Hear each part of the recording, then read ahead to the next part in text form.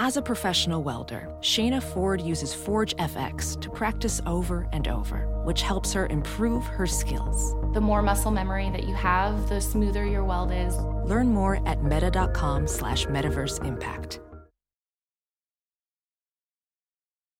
As you write your life story, you're far from finished. Are you looking to close the book on your job? Maybe turn a page in your career? Be continued at the Georgetown University School of Continuing Studies. Our professional master's degrees and certificates are designed to meet you where you are and take you where you want to go. At Georgetown SCS, the learning never stops, and neither do you. Write your next chapter. Be continued at scs.georgetown.edu/podcast. Hello to all of our fungal associates out there, and hello, Casey. Hello, Alex. Casey, do this for me. Imagine a job where you can work whenever you want, on whatever you want, from wherever you want. Where would you choose? A tree. Naturally. Is that too obvious? No, not too obvious, but it is obvious. On brand obvious. Now, what if I told you that this dream job could become your reality? I would do it. This is the life of a freelancer like me. And with some hard work and the help of Hectic, it could be your life too. Hectic is an all-in-one business management software built specifically for freelancers like you, who are just getting started or looking to take their freelancing business to the next level. From an easy-to-use contracts and proposals builder to client management and project tracking to expenses and invoicing that features click-to-pay technology that makes it quick and easy for freelancers to get paid. All of the stuff that freelancers hate doing the most, Hectic takes care of it. Built specifically for freelancers, Hectic is everything you need to get started. Visit gethecticapp.com/completely arbitrary now to learn more and start for free. Yep, adding your first client on the platform will always be free. And if you sign up through gethecticapp.com/completely arbitrary, you'll be supporting us and this podcast. Because who couldn't use a little extra support right now, Casey? Oh, yes, please. Visit gethecticapp.com/completely arbitrary, and arbitrary is spelled ARBORTRARY, to find everything you need to start or grow your freelancing business today and put those in-demand skills to good use the way you've always dreamed of. Casey, I wish I had Hectic app when I lost my job to COVID in March. That probably would have been pretty helpful, because you could have basically started yourself as your own business. Yeah. Instead, I fumbled my way through everything, and life was hell. Visit gethecticapp.com/completely arbitrary. That's ARBORTRARY today to get started.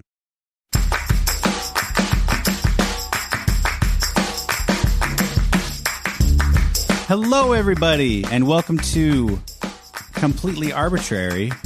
I'm one of your hosts. My name is Alex Croson. I was debating whether to say my last name as well. Yeah. I'm mixing it up. Well, who are you? Oh, my name is Casey Clapp. I am the other host of this lovely podcast, Completely Arbitrary. Yeah. Don't ever let it get spell checked again. Should we eventually come up with with some copy that we read consistently every week for the opening? I think every single opening we've had has been unique. Yeah, I prefer that, honestly. I don't think we should put ourselves in a box. You know what I mean? Okay. I think I also think the word unique is giving ourselves a lot of credit. We just don't have a plan when we go in. Yeah, there's someone out there who's like, this is the most creative beginning I've ever heard in my life. Yeah, we're like Picassos of podcast intros. God. Sounds good. So if we're Picassos of podcasts, does that mean one day we're going to be able to pay for like our tab at some bar by just speaking into a microphone for like 30 seconds and then giving that away? Yeah, I think we do open mics and we get free drinks. Yes. Oh, just free drinks? Oh. Should we do it? Should we do an open mic? I do want to do a live, completely arbitrary show at some point. That's ambitious. And if I've learned anything from saying things into this microphone, it's that now that I've said it, people are going to request it. You're like right. A Quercus Forever t-shirt. Oh, those are coming. Yeah. Probably. Those are coming. We're going to get those on the way here. Hey, we'll make it happen eventually. By the next, I think if we do another oak, when we do another oak, I think then if we really start to get, everyone's like, no, hey, listen, we need these. Yeah. Then of course we're going to do it. We're going to feed the masses. Whatever you want, you get. I fully agree. Every question that's ever been asked for a Q&A, we're going to answer eventually. Every single one. And every tree that's ever been requested, we're going to cover in an episode. Dang straight. That's our guarantee. That's the completely arbitrary guarantee. I wish we had a stamp that we could put on, an arbitrary guarantee. We got to make one of those now too, Case. Oh, shoot. We got to stop suggesting things. Casey, how are you? Oh man, I'm doing great. I'm doing really great. I'm trying to think of all these things that have been happening. I don't know why I'm doing great. I guess it's just my manner of being. Wow, that's beautiful. Thank you. I enjoy things. I had a nice weekend. I saw my grandparents last weekend. Yeah. We're still in COVID, of course, so it's still, trying to do things from afar. But it's nice to see them because they live with my mom, and then went up to the other grandparent that lives away, and it was just it was nice. Did like a family weekend last weekend. You know what else you did last weekend? What? You helped your co-host move some shit out of a storage unit that's been there way too long. That is true. It wasn't that long. I've seen worse. No, it was managed. It was a manageable amount of stuff. We did it all in one trip, one day. We had a fun time. I enjoyed my time with you. I really did. I thought it was great, and you bought me a hamburger afterwards. I did. I got a little hangry toward the end. Oh no, I didn't. Could you tell? No, not at all. I thought you were normal. So maybe your normal is hangry. No, I think I'm just good at stifling my frustration. And I'm just really good at pushing my emotions down so that no one can seize them. Hey, we're Pacific Northwesterners. That's true. That's our whole deal. We are. Yeah, the passive aggressive, right? Yes. Yes, that's true. Classic passive aggressive people. Try not to be. I'm trying not to be, at least. Yeah, I used to kind of be, and then like over the last couple of years, I've really started speaking my mind. I think it's a little bit nicer, as long as you don't do it in a mean way. Casey, so here's the rub, my man. We are covering a tree this week that is European. That's right. In fact, it even has European in its common name. Yes, it does. Or at least the common name that we use. If Yes. I've learned anything from this podcast, it's that naming conventions for trees is a bonkers situation. It's almost untenable. Yeah, but it's a European tree, and it's a very British tree. Yes. It's used in British You might find a row of these trees at Buckingham Palace, lining a walkway. But because I have to have a gimmick for every episode, because that's how my brain works. This episode, you and I are enjoying some tea, as is the British way. Quite. I would take a sip of mine, but I think I would scald the inside of my mouth. Hey, this, give the people what they want. It's boiling in my glass. All right, let's take a sip of our teas. Oh, it's not too bad. It was so low. I thought that this was a much like fuller cup, so I was just like breathing in. You had a lot of runway there. Sorry, everybody. We're gonna have to start this show over again. This is great tea. Yeah, isn't that great? It's a little too late, so I asked for a non-caffeinated tea. Mm-hmm. So what did you give me? That's a chai turmeric, ginger Thai turmeric or something. This is perfect. It's good for your systems. It's yellow. Yeah, that's the turmeric in it. Wow. Is this what like colors spoons when I make curries, isn't it? Yeah, exactly. That's exactly it. Or curry, I guess. Yeah. Wow. One of two. And we're also enjoying a classic British cookie. I think it's British. Nobody fact check me on that, please. Some Biscoffs. I love Biscoffs. So, Casey, let's open our Biscoffs together. All right, let's open our Biscoffs while we talk about the European Hornbeam. Oh, nice transition. Wait, get in there. Hold on. Now my finger's wet from holding that tea bag. Oh, yeah. This is really hard. Do you think people like this? I don't think so. But we're going to figure it out. All right, let's try it. You got to dunk it. What? It's a Dunkin' cookie. I didn't know that. Nobody tells me the etiquette of these things on the airplane. They're just like, do you want a cookie? And I'm like, hell yeah. You have 6? I do wish I was dunking it in milk, but tea is just fine too. All right. 100% better without dunking it. Sorry. Wow. Yep. I'm going to stick with that. I like controversial the crunch. take. All right. I'm a dunker. We're going to lose every European listener now. They're going to be like, what? How dare he? Well, anyway. Yeah, so this week we are talking about the European hornbeam, Carpinus betulus. Some people might call it Carpinus betulus. Carpinus betulus? Yep. Pinus sounds like pine. It does, right? Actually, I had thought for a long time that perhaps that was somehow it was related to that. Yeah. But according to my research, it literally is just the classical Latin name. So they would call this tree the carpinus or the carpinus. And betulus is birch. That's right. It is the genus name for the birch tree. Because it's in the birch family. It is in the birch family, which is Betulaceae. But that's not exactly why. It's more that they usually name that specific epithet, which is that second title in the genus species, or the genus and then the specific epithet. Together, they're the species.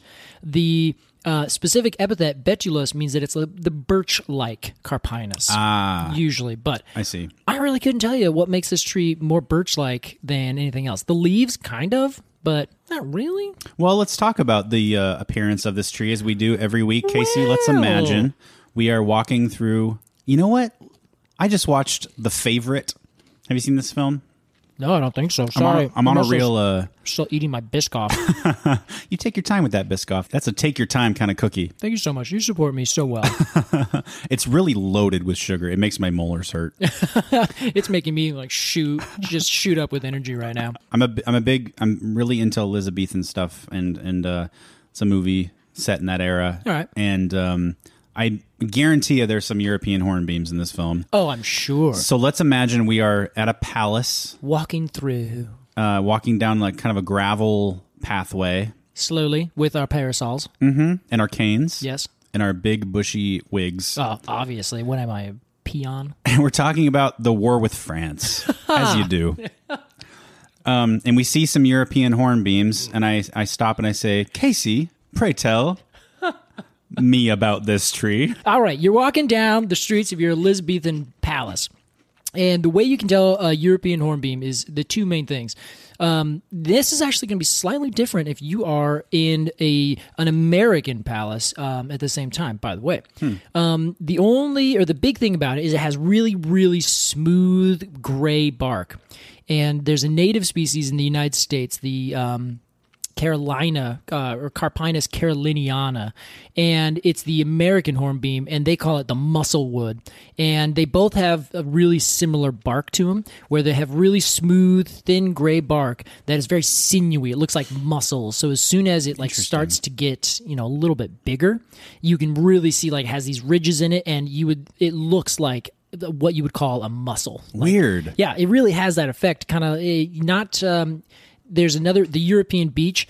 It is very circular, and a lot of people would say, "Oh, it's the European beech looks more like an elephant's leg or something, where it's gray and kind of has these folds in it, but it's very smooth and circular." Whereas the Carpinus betulus will stay circular when it's young, but then as it gets older, it'll develop these kind of little ridges and bumps and become very sinewy. Interesting. Yeah. And then the leaves are really adorable. They're very small, only a couple inches long, and they have these, they're kind of rough. So if you feel them, they actually have veins that come out very perpendicular to each other. So the veins are very straight, pop, pop, pop, pop, pop, pop, pop on either side. Uh-huh. And you can feel them, and you can kind of feel little bumps and a little bit of ridge. They have serrated margins on the edge. And so the margin is the technical term for the edge of the leaf. Oh, cool. So if anyone says, "Oh, the margin of the leaf is smooth or glabrous," or something like that, the term would be entire. So an entire margin would be like a willow, where there's no bumps, there's no edges. It's just a perfectly smooth on the sides. A white oak. Yeah, except the white oak has, Those are I guess it has lobes, lobes, yeah. but and then the question is well, when is it a lobe versus a different thing? That's a whole other topic. Yep. But these will have doubly serrate leaves, and so for every serration there is another serration, so that there's big serrations like on a serrated knife, but then if you look closely, it also has little teeny tiny serrations on each one of those serrations. Yeah, so it's like each serration is serrated, so it's a doubly serrated leaf margin. There's your technical terms. You know what? I am referencing the Sibley Guide to Trees, as I do now every episode. My prized gift from Casey. And the European hornbeam, there's not a lot about it, but what it does feature prominently is the leaf of the European hornbeam. And I didn't think it was anything special until you described it. And now that I look at it, I'm like, oh, that is kind of cool. And then the last thing with these, with the descriptions, they kind of have this big, rounded, very globule form. Like they just look like big circles. Or the difference between the one that you'll see natively growing in Europe, which is where it's native to Europe and southern England and just kind of very, very, very western Asia. It will have, that'll be a very globose crown, whereas the ones that grow over here are usually a cultivar called fastigiata, which just grows straight up. It has a very, very conical growth pattern. So it grows and has almost all of its branches just angled to go up and out. Very much not a kind of tree that would be the great underneath power lines, but people still plant them there. But it's great for the streets where they just plant them in these little tiny beds. It can take really, really rough, awful conditions like a street planter strip, and then it just grows up and out. So you don't have to worry about trucks hitting them, and it grows over the top of the sidewalk rather than directly out into the road or something like that. It's kind of nice. Yeah, and they have these really cool nutlets is the fruit, and there's actually two fun little bits that we get to add in about this, is that their fruit is a nut, which is funny because when you see it, and if you'll we'll hopefully get some pictures or anyone can look it up, when you look at the photos of the fruit, you're like, that's not a nut. That doesn't look anything like a nut. Mm-hmm. It is. Well, technically, it's a nutlet, so it's just a small nut. And all a nut is a dehiscent fruit that's dry and hard, usually has one seed in it. So a nut would be a walnut, an acorn. Those are all nuts. A filbert, all the things that you would think, you'd say, oh, yeah, there's nuts. Those are nuts. This is a nut, just very small, and it has a bract with 3 lobes on it. And a bract, which is another fun term that we're going to add in, is a modified leaf. Usually it's a modified leaf right at the base of a flower, but it also can be on a fruit or something like that. They are featured in the Douglas fir cone as well, right? Exactly. The mouse butts are fracks. They're frax. Brax, thank you. Yeah, so that's those are the main parts that you'd see if you're walking down the street. You'd see this really muscly looking tree, in the palace, I should say. Thank you. Quite. But I did say street because they are so common here in the United States as a street tree. What about in Portland? Oh my God! They're too common here sometimes. Well, gosh, another tree in Portland. I can't picture having seen. Oh, sure, yeah. I have. I'm sure you absolutely have. I don't think you can walk around town and not see this tree. In fact, during our ginkgo episode, I said that I don't think I'd ever seen a ginkgo. And you said, that cannot be true. Yes. And then you said, now that we've talked about ginkgos and you know what they look like, you're going to see them everywhere. Mm-hmm. Well, guess what? What? Walking around the neighborhood, I'm constantly seeing decaying ginkgo leaves on the ground. You sent me a photo of that. That's right. Yeah. Everyone else, go out there, look around, and see if you can spot these trees. Because if you live in anywhere that's relatively, maybe... I think no, because they can grow all the way up into Minnesota easily, certainly BC. So I would be willing to bet that you could find these trees in almost every single city in the United States that's planting street trees. It's not a rare tree. No.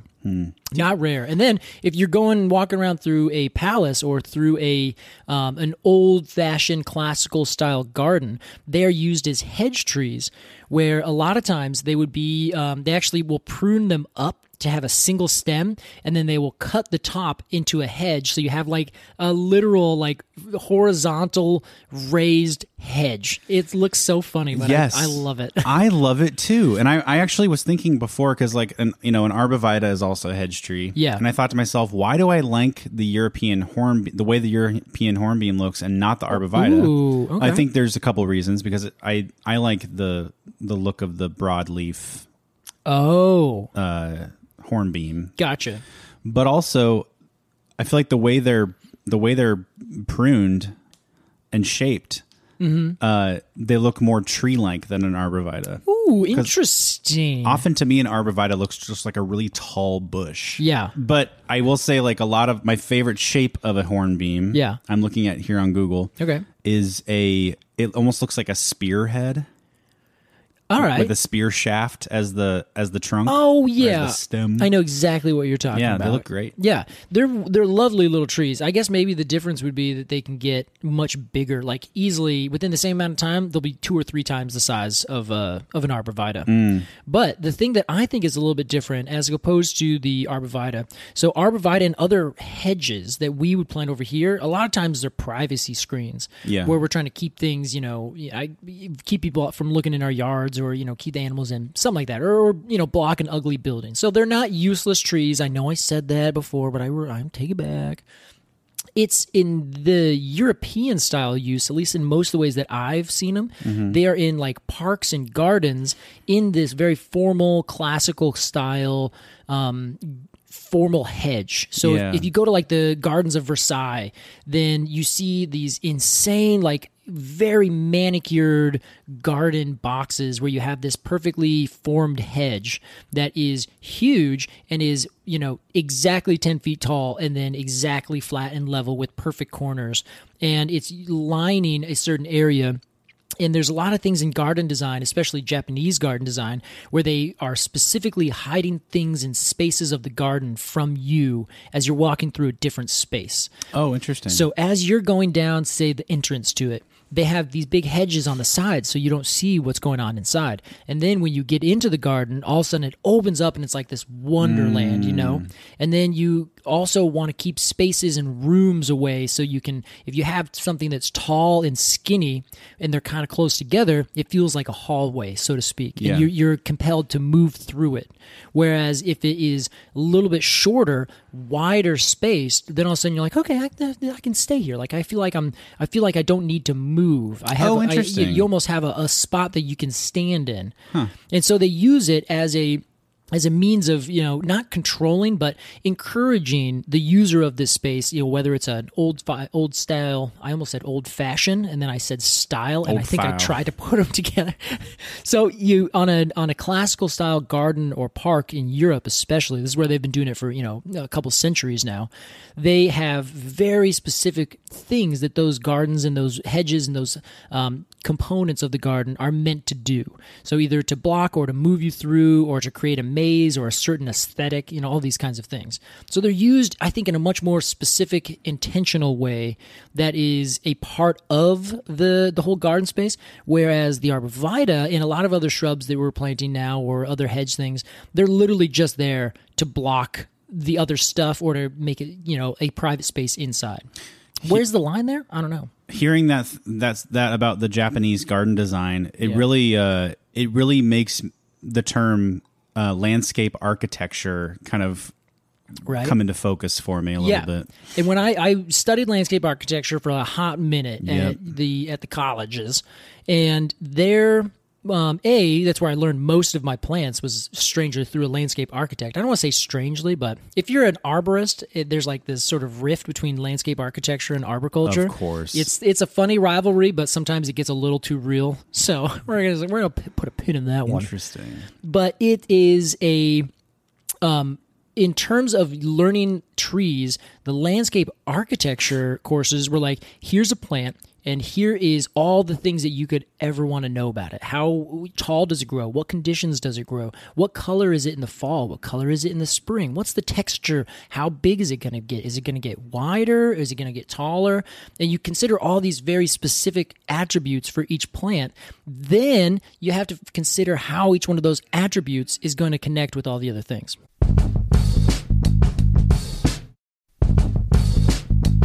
So, Casey, how does this all apply to our tree of the week, the European hornbeam? What a great question, Alex. Hey, thanks. Yeah. So if you're considering all these different things, right, with these trees, and you are trying to, let's just say, for example, plant a street tree on your road so that it does something, then you want to know how this tree is going to function and then what that tree is going to do in terms of street tree ecosystem benefits and services. Okay, so what benefit and value am I getting out of the European hornbeam? Exactly. And then how are you going to maximize that with using a tree? Sorry, the European hornbeam. I listened to your question and I answered it first, and then I heard the rest of the question, so I rescind my pre-answer. Sorry. There's nothing wrong with a pre-answer. I'm just going to start pre-answering everything. So the European hornbeam is a classic street tree planted all over the United States, right? So it is one of the best street trees, hands down. I'm really interested to know why. Well, it is because two things.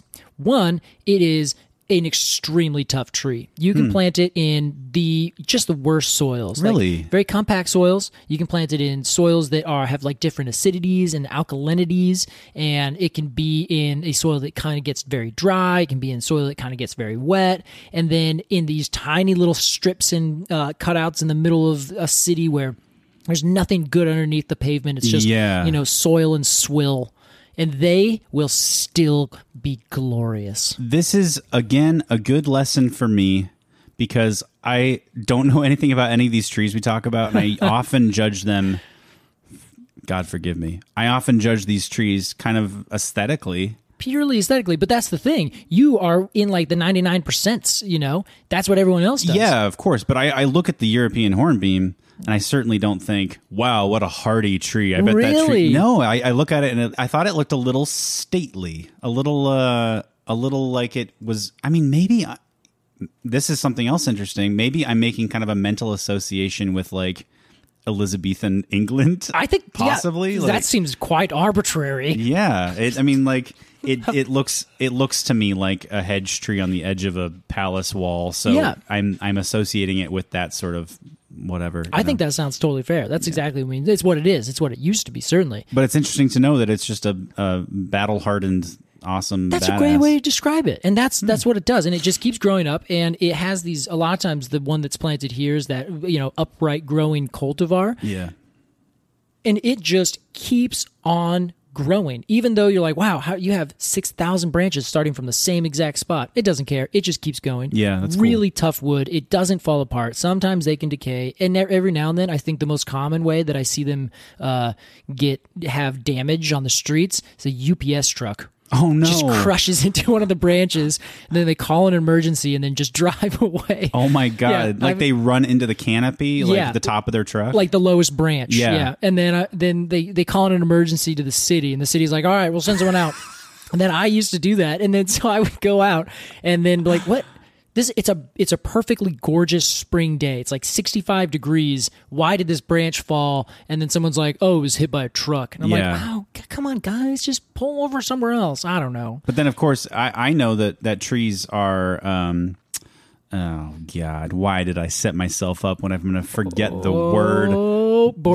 Gorgeous. Well, they compartmentalize. Yes, that's true. So losing a branch for such a tough tree is probably not a big deal. It's not a big deal. It's just like whatever. Usually more like what I imagine is that as the truck is driving away, the tree's just yelling back like, yeah, take that. Because I've seen like bits of trucks. Like the only reason I know it's a UPS truck, they have like on the top corners, there's like their trucks are brown, but they have like a chrome paneled on the top. Oh, yeah. And I've seen that like mangled on the side of the road underneath a branch that's broken off. Hornbeam. Yeah, it's like that you mess with the hornbeam's gonna leave a mark. It's gonna mess right back. Exactly. Good for it. So that is ultimately the reason that I think that the hornbeam is worth covering, even though otherwise it is just this hedge tree or this, garden tree that's, planted in these very, classical sort of ways. If you come over to the United States, and obviously it's probably elsewhere in the world as well that I haven't visited or wasn't paying close enough attention, shame on me. They're planted in the streets everywhere, and they cause so many good things for the road because they have these really wide canopied, really strong wooded branches. Capacious. Oh my God. Every time you say that, like my heart just kind of flutters a little bit. I knew you'd be proud of me. I am proud. That's why I said it. Everyone's proud. I love when you like me, Casey. There's nothing you could do to make me not like you. All right, let's not look too far into that. I'm not going to actively try. Yeah, let's brainstorm. How can we ruin it? No, so that's, I don't know. It's one of those trees where I think it is so... It's just a workhorse. Yeah. And it's a tree you walk around. There's nothing, like, this is going to be a little harsh. There's nothing outstanding about it except for its just ability to withstand.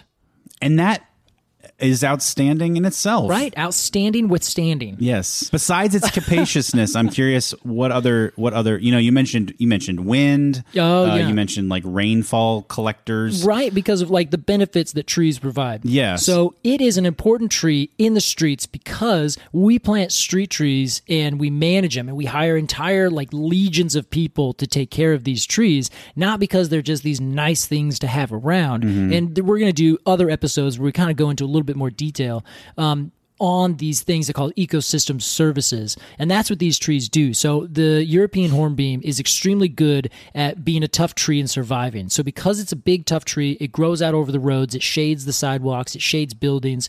What it does is it helps to reduce the heat island effect. Have you heard of this? I think so. It just like is the heat level of a city, like how hot the city gets. Yes. Because cities get hot. Yeah, and it's specifically in comparison to the non-city or the more rural or the less developed areas around. Just outside of it? Exactly. Okay. So like you're standing downtown the Pearl District, you just got your chai latte, you're chilling out on your fixed gear bike, and you're just like, man, I'm so hot on the hard, mean streets of Hoyt Street, Portland, Oregon.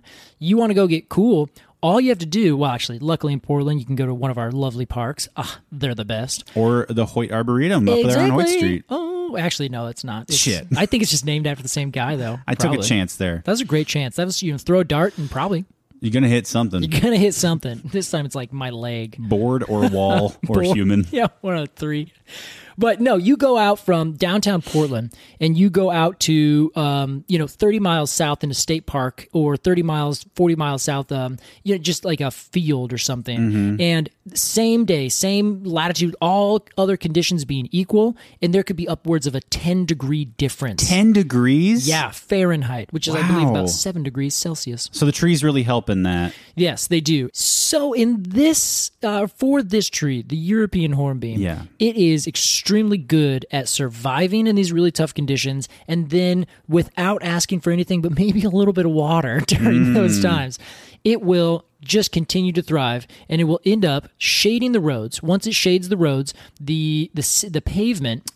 Usually, if it doesn't have any shade on it, the sun beats down on it, it gets really hot. But the problem with pavement and other like impervious dark surfaces is that they will heat up during the day. The sun goes down, they're still hot, and they still emit heat off of that. That's how they do it. Yeah. The trees. The trees. I was like, wait, are we talking about the roads? Oh, that's why that road is so hot.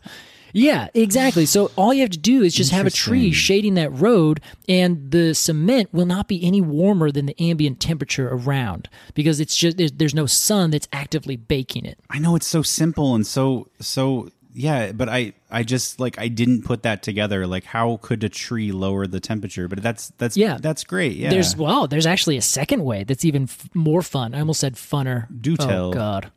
I think funner works. Okay. I really. Yeah, why the fuck not? Damn straight. Thank you. That was affirming. This is English, baby. There are no rules. Yeah. Oh, right. We're talking about it. I finished my tea though. Do you want some more? No, I'm good. I had a bad experience with the swill at the bottom. Oh, yeah. Well, I didn't know. It was a stiff drink down at the bottom of that turmeric tea. It was. Yeah. We're gonna let that sit for a second.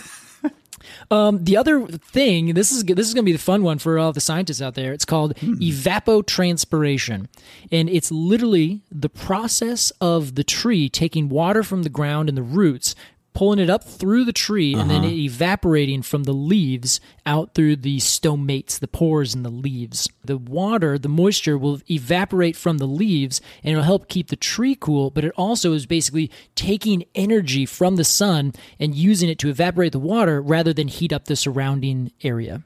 And I will probably leave it at that because there's probably so many more like very specific scientific things, and we'll post about this on the on our show notes, which everyone should go take a look at our show notes. Yes, always. Also, I will say that was about max capacity for me on that subject. Your eyes were just about to glaze over, and I pulled you from the brink. We're millimeters away from driving over the edge. I'm glad we came back. But I understood all of that. Yes. And not a lick more. All right, we're going to stop there. What was it called again? Evapotranspiration. Evapotranspiration. Yeah. What a word. God. Isn't it? imagine it if you ever if you're ever like trying to describe this to someone ever again, you can just say, "Oh, it's the air conditioning of the city." That's great. Yeah, so they do those two things, shading and evapotranspiration, that help cool the ambient air and literally cool surfaces.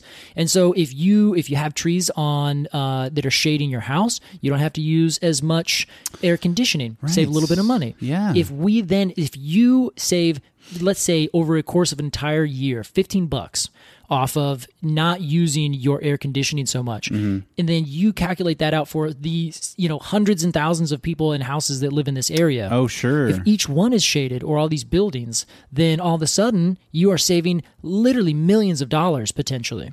Wow. Not only that, you're not using that much carbon and energy in order to cool your house. And these just compound. If you have a bunch of trees that are shading you and your neighbors' houses, then the ambient air outside is also going to be cooler, and you're not going to have these buildings and cement pathways and everything radiating heat. Because of evapotranspiration. Exactly. You're so proud. I'm proud. We're all proud. I interrupted you to say that because I was about to forget it. I know, it's like a liliolopula lately. Okay. We're not talking about Sorry. alleliopathy again. Well, so it turns out that if you do that across everything, you could just open up your windows and then you have this nice breeze and everything's cool. So it compounds really quickly if you have trees all over the place. So even though I think that the European hornbeam is a little bit overplanted. Oh, you think everything's overplanted. I know. I'm just so bitter. Like an old man. So get off my lawn, hornbeam. I thought you were about to say, like a European hornbeam. I was like, oh, you didn't tell me the leaves were bitter. Yeah, I don't know if they're that bitter. But it's just one of those things where if you plant one, great. If you plant 6, twice as great. You just get more and more and more. Okay. Yeah. So the European hornbeam is a stalwart of every urban forest because they are one of the best trees at living and producing these great benefits, of which there are more, like pollution mitigation, rainwater interception. They make like lower stress, all these things. It sounds to me like trees are a great investment. Trees are a great investment. By the way, I have an investment company called Trees. I don't know if I told you that. No, you're right. You're right. This is completely. This is just selfless plugging for trees. Yeah, we just like trees. Well, you just like trees. I also like trees, but that's true. I would say you like trees more than I do. think that's fair. Without disparaging your like of trees. Yeah, I have a new budding. Oh my gosh, that was love of trees. that was the second pun we've made on this podcast. That's right. We've only made 2 now. All the rest come to us. Well, Casey, I think this is about the perfect time to give our rating. I think so. To the European hornbeam. We are going to give this tree a rating from 0 to 10. Golden cones of honor. Casey, as our resident expert, as always, we begin with you. I am going to jump off.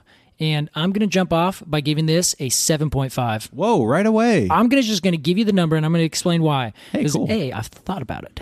A 5, I don't think 5 is average in this. This is my own thought. Yes. I don't know where you come down on that. I want to hear more from you. So I feel like if you go to 5, it's like it's an average tree. It just is, it's good. It's not bad. It's neutral, right? Mm-hmm. I think the hornbeam is above neutral. I don't think it's special. Like I said, it's a stalwart. It's a kind of tree that you can always depend on. So it's just like, you know what? I just need to go get that same meal that I love. I know exactly what it's going to be. I know exactly what I'm going to expect. There's one of the guys I follow, Jews Who Love Trees is his name. He's the funniest thing. I'm sorry. I just have to laugh. Every time I think about his Instagram. And he's like, this is the Tom Hanks of the pine cone world. And he was talking about the ponderosa pine. I think that the European hornbeam is the Tom Hanks of the tree world. Wow. Yeah. So although Tom Hanks is a great dude. I can see it. I think that it's just perfect enough. You can always depend on it, but it's not exceptional. But I think it is a 7.5. It has everything you want in a tree, but it does not overproduce and it does not underproduce. It's exactly right. So wow. That's why I gave it a 7.5. A 7.5, fantastic rating. There you go. Casey, you called the European hornbeam the Tom Hanks of the tree world. Yeah. I will draw my own analogy from a world that I'm familiar with, I think the European hornbeam is the Wendy's Dave's Double of the tree world.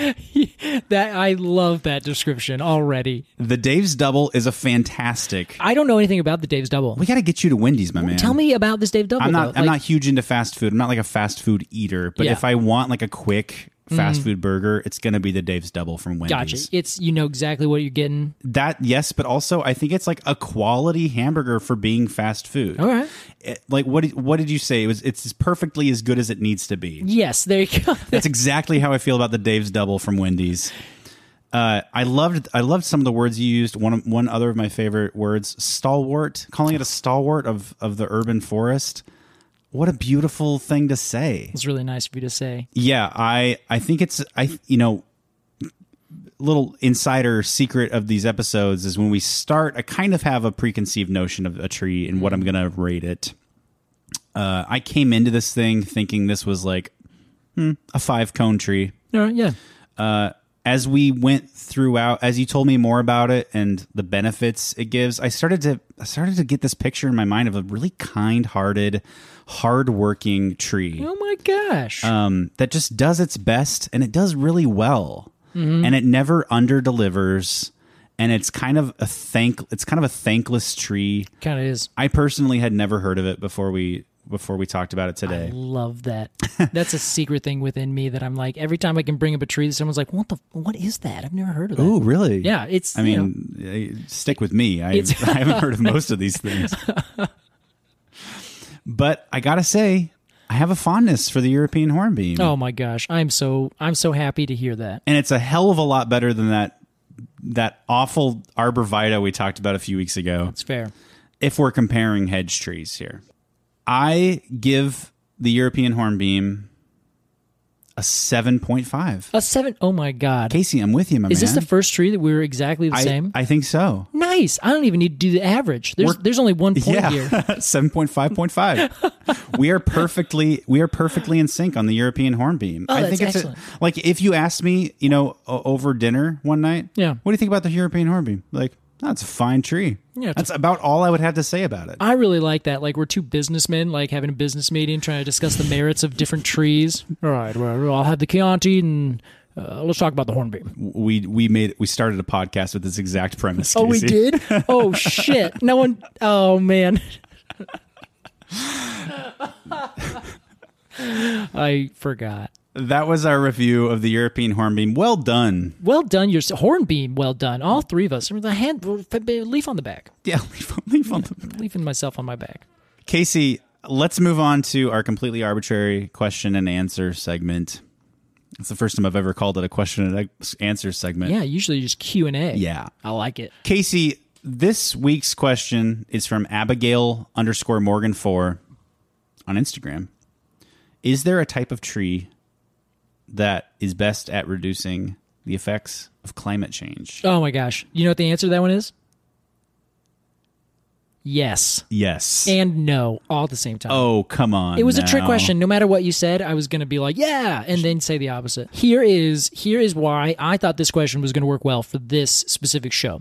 So this show, we're talking about the European hornbeam, which is, for all intents and purposes, an average tree. So in my opinion, though, the thing that is causing the biggest trouble with climate change is it's unsustainable development. Our cities is the big thing. They use most of the energy. They're basically filled with paved and pervious or impervious surfaces, which, cause all these trouble. You get the urban heat island effect. It's where, pollution comes from and all these different things.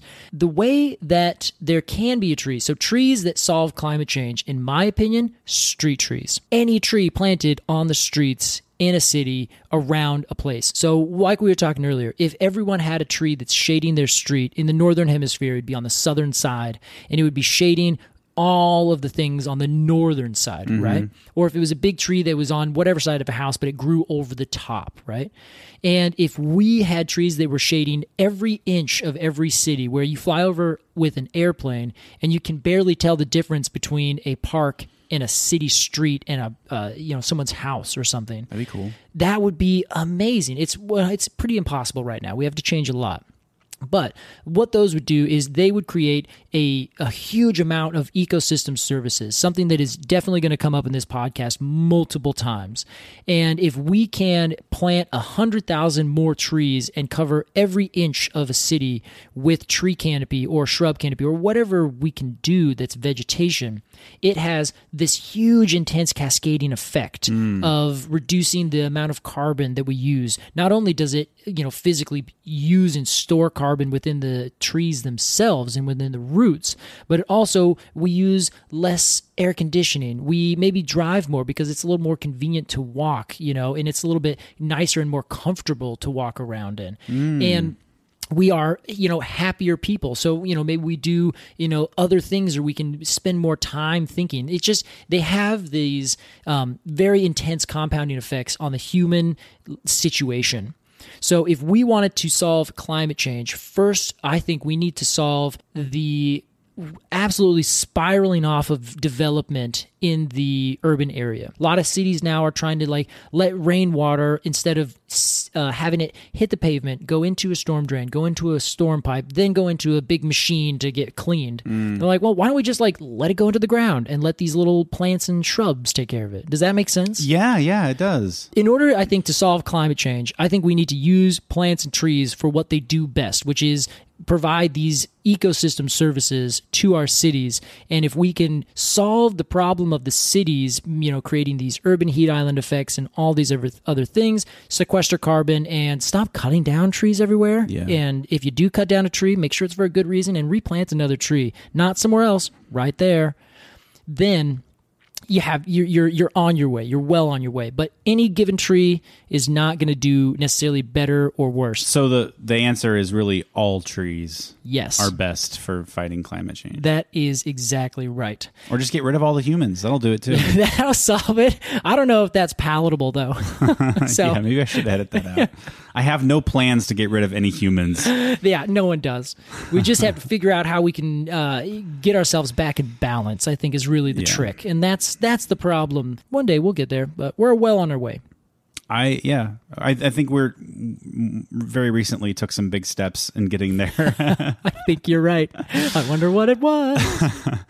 Well, Casey, we've come to the end of this episode of Completely Arbitrary. Yes, we have. And this was a delightful episode. I agree. I had some good times. Thank you so much for listening to Completely Arbitrary. Follow us on Instagram at ArbitraryPod. If you have a question about trees or, anything, email us. Send it. arbitrarypod@gmail.com. We will see it. We will answer it. We'll see you next time. Bye. Completely Arbitrary is produced by Alex Croson and Casey Clapp. Our production consultant is Olivia Frankie. Our artwork is by Jillian Barthold, and our music is by the Mini Vandals. Thanks for listening.